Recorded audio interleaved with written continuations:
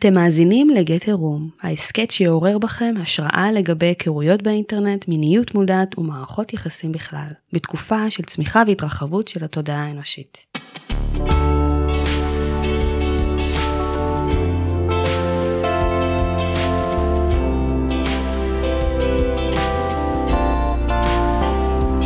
שלום שלום וברוכים הבאים לפרק 42 של הוידאו-קאסט Get a Room. אני הוא דוד, יוצר ומארח ההסכת.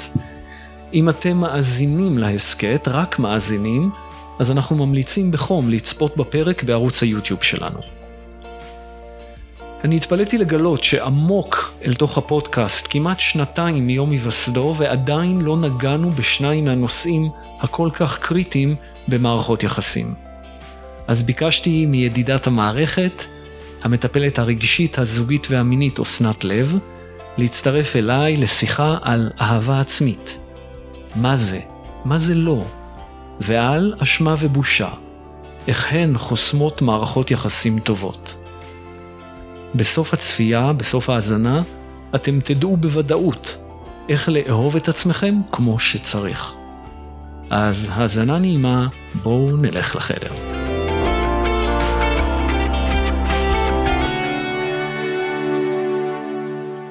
שלום אסנת. וואו, בוקר טוב דודי. בוקר טוב, התחלנו בוקר מאוד מוקדם כי אני חושב ב7 בבוקר כבר את עשית דרך אליי לכאן לסטודיו. כן. כל הכבוד.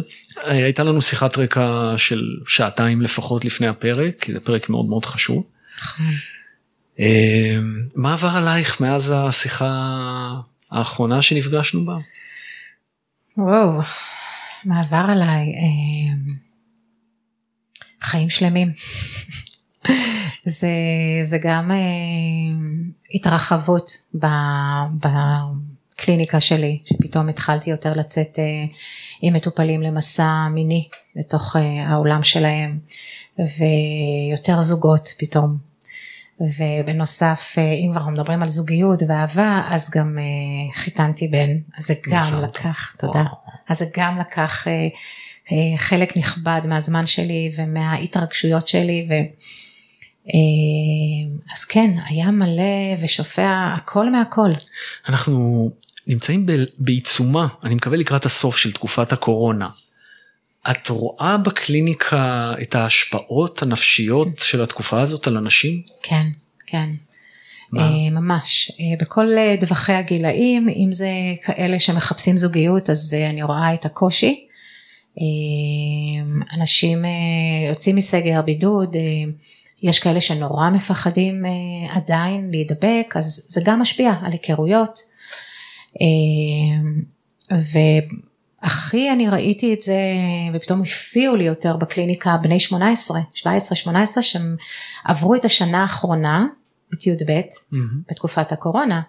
אז היו משפטים כמו, נלקחה מאיתנו השנה הכי משמעותית. אנחנו לא הצלחנו לחוות אותה כמו שצריך. איזו מצוקה נפשית זאת? כאילו, בחור בן 18 מחפש טיפול נפשי, כי מה מציק לו? זה דיכאון להיות בבית? זה המון דברים שהתפוררו. זה חיי החברה השתנו, זה פתאום פחדים, אפילו שמעתי להדביק מישהו אחר, או פחות חיבורים חברתיים, יותר בבית. יש כאלה שהיו נכנסים לבידוד, יוצאים מבידוד. ממש ככה, ואז בתוך החדר, לומדים בזום, פחות תקשורת פרונטלית, מגע, חיבוק, המון דברים שהלכו להם לאיבוד. דווקא לבני 18, מעניין. כן. לגבי זוגות, מגיעים אלייך גם זוגות לקליניקה, את רואה השפעה של תקופת הקורונה עליהם? כן. מה חסר שם? מה הבעיה העיקרית? יש כאלה שאמרו שיותר מדי זמן ביחד, יותר מדי אינטראקציה זוגית, משפחתית, וגם ילדים שהיו הרבה בבית, אז ראיתי ממש קושי לאימהות, לאבות, זאת אומרת, הם היו צריכים להתחלק, אני איש יומיים לא אעבוד, אתה יומיים לא תעבוד, וזה נורא קשה, עבודות שכן היו יכולות להתקיים בתקופת הקורונה, אבל הילדים היו נשארים בבית, וזה יצר מצב שילדים מסתובבים, ואנחנו צריכים לעבוד, ואנחנו צריכים גם איפשהו להעסיק אותם, זה גרם לאנשים למצבים רגשיים ונפשיים מאוד קשים. כאילו לקחו מהם את החופש, לחיות. את יודעת, תקופת הריסטארט הזאת, אני ככה קורא לה, אני חושב תקופת הקורונה זה מין כפתור אדום שאנחנו לוחצים עליו, היא נמשכת ונמשכת, כאילו אנחנו בני אדם האנושות אומרים, אנחנו לומדים כל כך הרבה מתקופת הקורונה על עצמנו, שנה לא מספיקה, אנחנו צריכים עוד כמה חודשים, ואנחנו מעריכים לעצמנו את זה. אני שמתי לב שאנשים פחות לוקחים ולומדים לקח מהתקופה הזאת, הרבה. יש כאלה שכן לקחו את זה וכן גילו מה יותר חשוב, אבל יש כאלה שלקחו את זה למקום של חוסר סבלנות יותר, ואפילו אני רואה יותר תוקפנות, אגרסיביות. אנחנו צריכים לחזור, באמת לחזור, כשאנשים מרגישים חופש ויכולת תנועה יותר רחבה, אז אני חושבת שזה גם ישפיע חזרה על אהבה, על זוגיות, על המון דברים שהם, כן, הלכו לאיבוד קצת. אוקיי, אפרופו אהבה, במסגרת ההתבוננות הפנימית הזאת, יש את הנושא הזה של אהבה עצמית, ובמיוחד בשבועיים האחרונים, הוא צף ועולה במרשתת, בעקבות הכתבה של פאולה רוזנברג, ואני אביא את כל השואו נוטס, את כל הכתבות והקישורים בשואו נוטס, אבל בואי נתחיל מהדבר הבסיסי ביותר, התחלתי לחשוב על זה.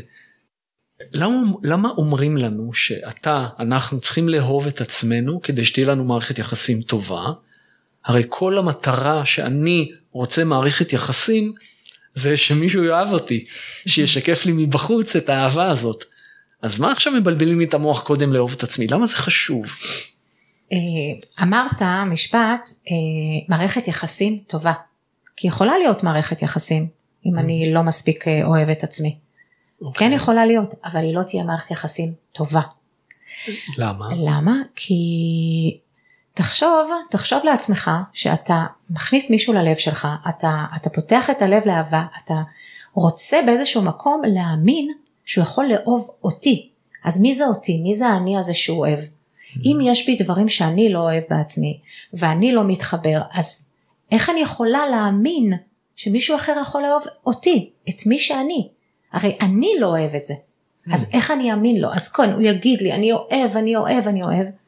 אבל כדי שתהיה את האמונה, וזה כדי שנתפתח למערכת יחסים בריאה וטובה, כמו שאתה אומר, צריך להיות איזשהו חיבור של, וואלה, כן, אני באמת כזאת וכזאת, אז איזה כיף שהוא רואה את זה, איזה כיף שהוא אוהב אותי.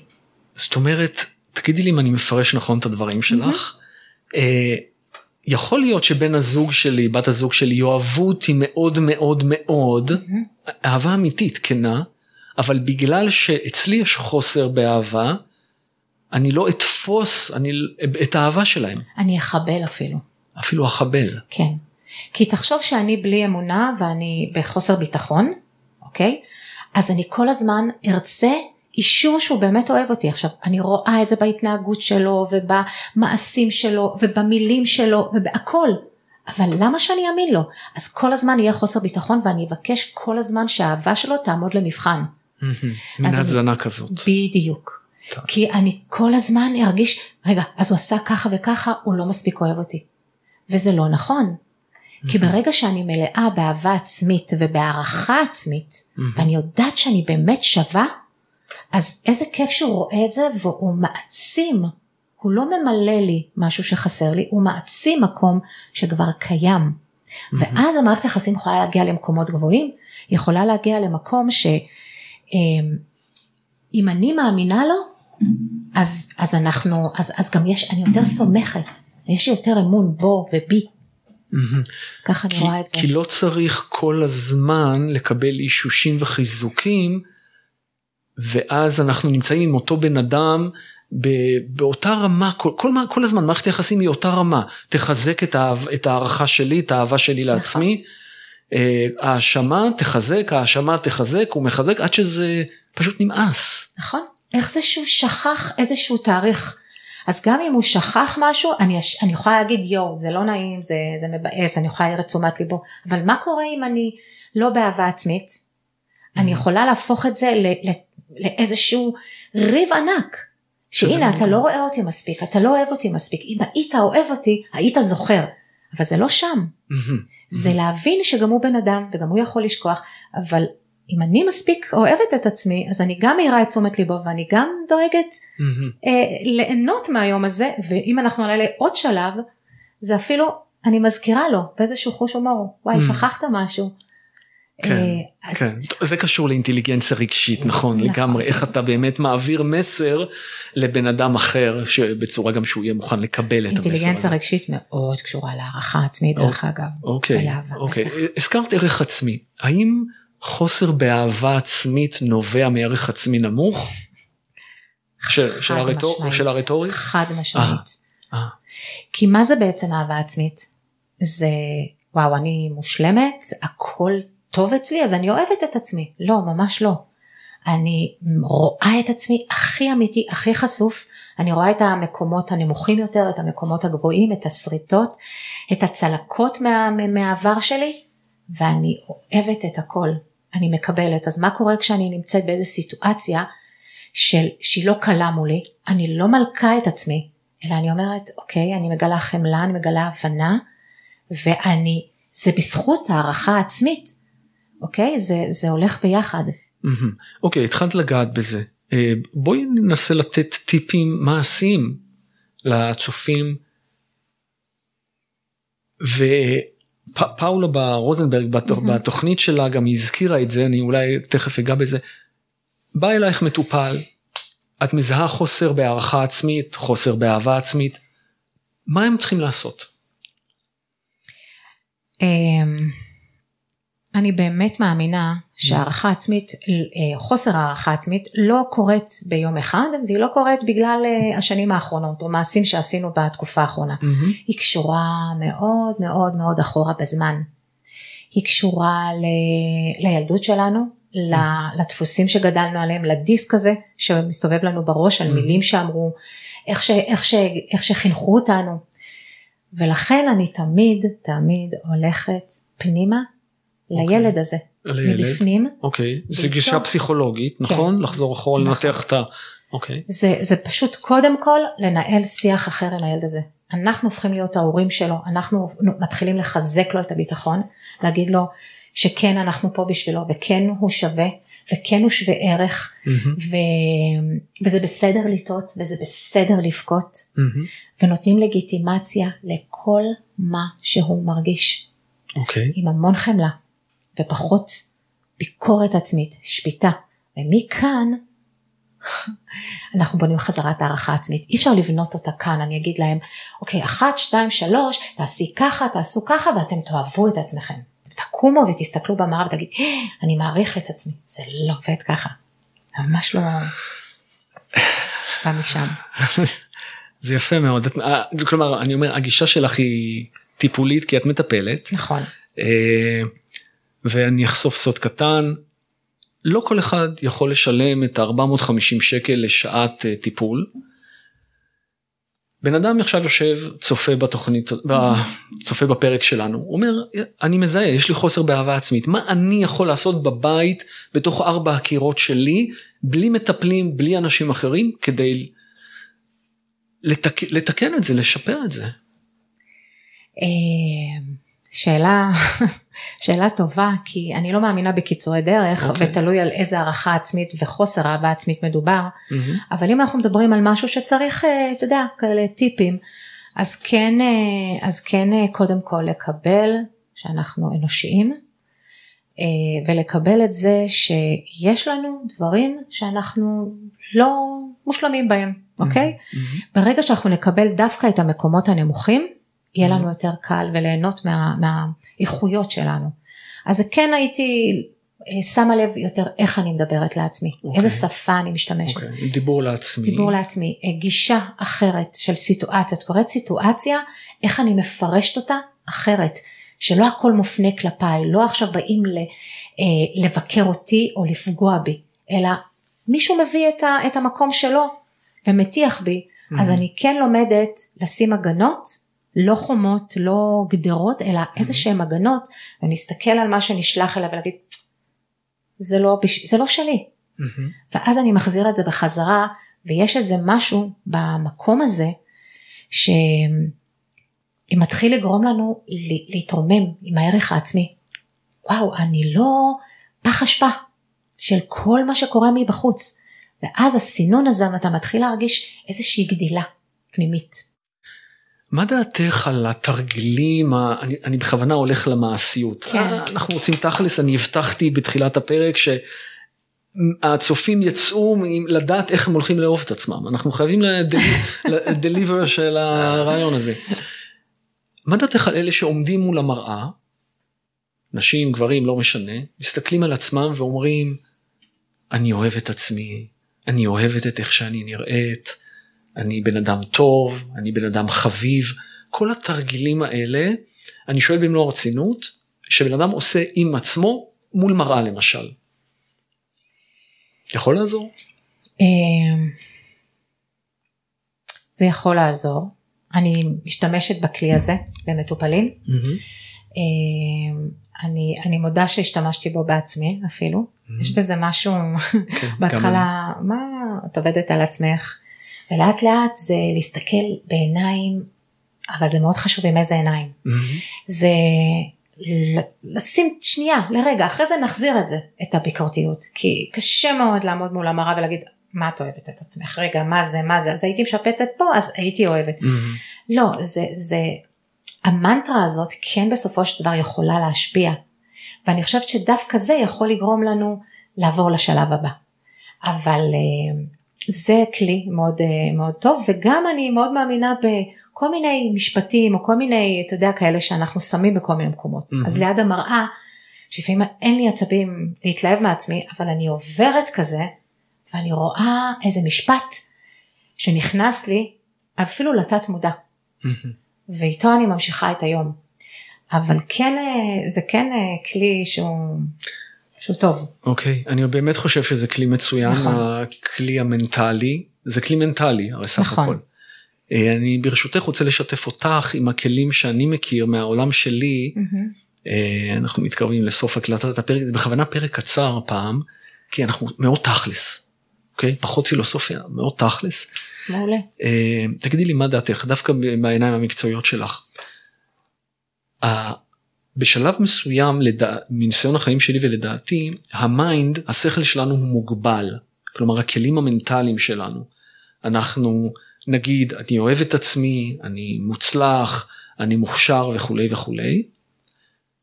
יגיע הרגע שבו השכל יסרב להאמין לזה.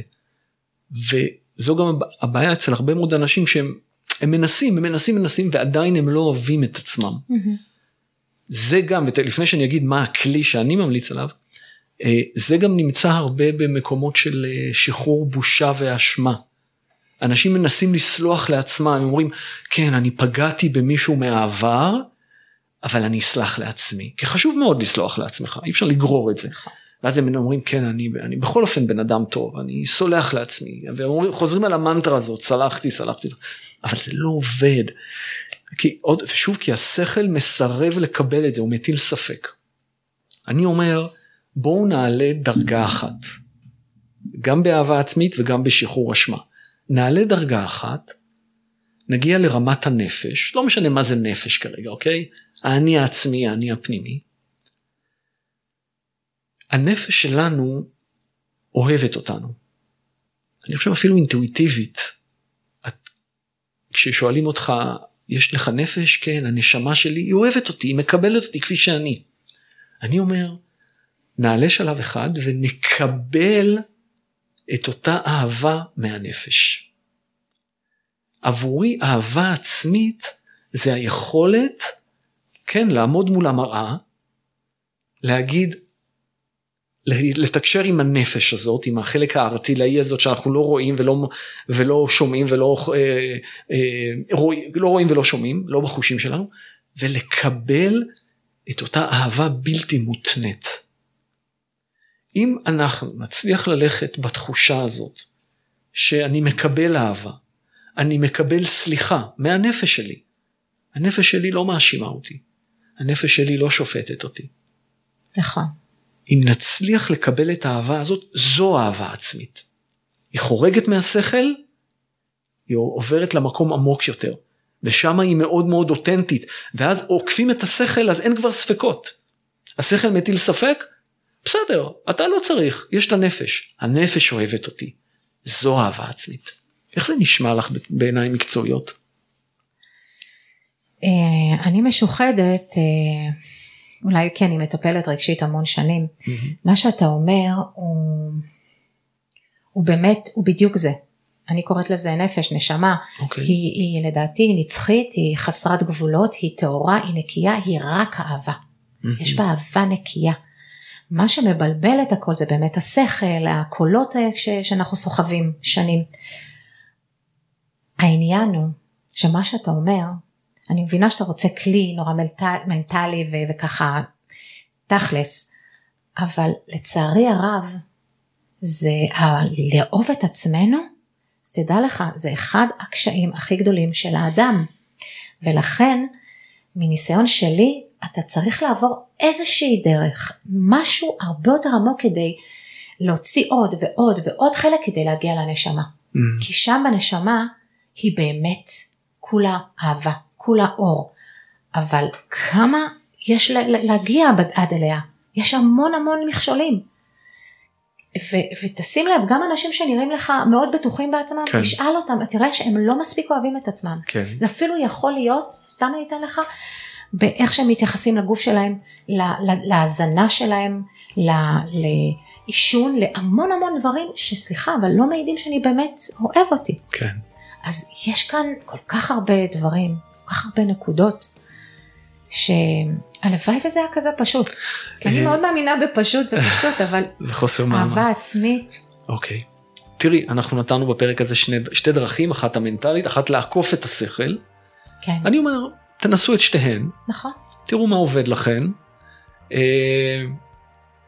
אני ביקשתי במיוחד את חוות דעתך, כי אני יודע שהפסיכולוגים למשל, הם התנגדו לדרך שאני הצעתי. כי הנפש היא לא מדעית, המדע לא מכיר בנפש. תשאלי מדען מה זה נפש, אין שום הוכחה, לא מכיר. אבל אנשים כמוך, לכן אני אוהב גם את העבודה שלך ושל מטפלים כמוך, שמגיעים ממקום רוחני במרכאות, רגשי, הם מוכנים, הם יודעים, לא מוכנים, הם יודעים שיש דבר כזה כמו נפש, כן. ומוכנים להיעזר בכלי הזה לשיפור המציאות, החיים שלנו, בני אדם. כן, ואני חושבת באמת לא משנה איך נתחיל באהבה עצמית מול המראה וכל מיני כלים, על זה לעולם לא לוותר. כי יש משהו שאני אוהבת להגיד, אני אומרת, אנשים באים והולכים, כמו שאמרנו, יש מערכות יחסים ומישהו אוהב אותי, בסופו של דבר, החבר הכי טוב ומי שהולך איתנו כל צעד, כל שנייה, זה אנחנו. אז לאהוב את עצמנו, זה הדבר הראשוני והכי חשוב, וגם אם נעשה צעד אחד קטן, וואו, זה שווה עולם. ומפה כן הדרך תהיה יותר ויותר ברורה לנו, אבל לא לוותר על זה. ברוח המנטרה הזאת, שזו המנטרה של כל הוידאו קאסט, כל מה שאנחנו עושים פה, מערכת יחסים שלי עם עצמי, ברוח הדברים האלה. תודה רבה אסנת שבאת. וואי, באהבה גדולה, ממש.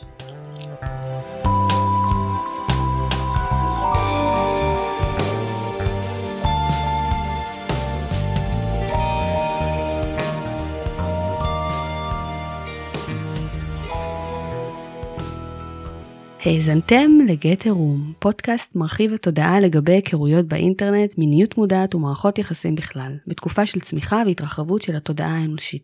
אם גם אתם רוצים שהקול הייחודי שלכם ייחשף לעולם, צרו קשר בקבוצת הפייסבוק שלנו או באתר. כל הכישורים בשואו נוטס.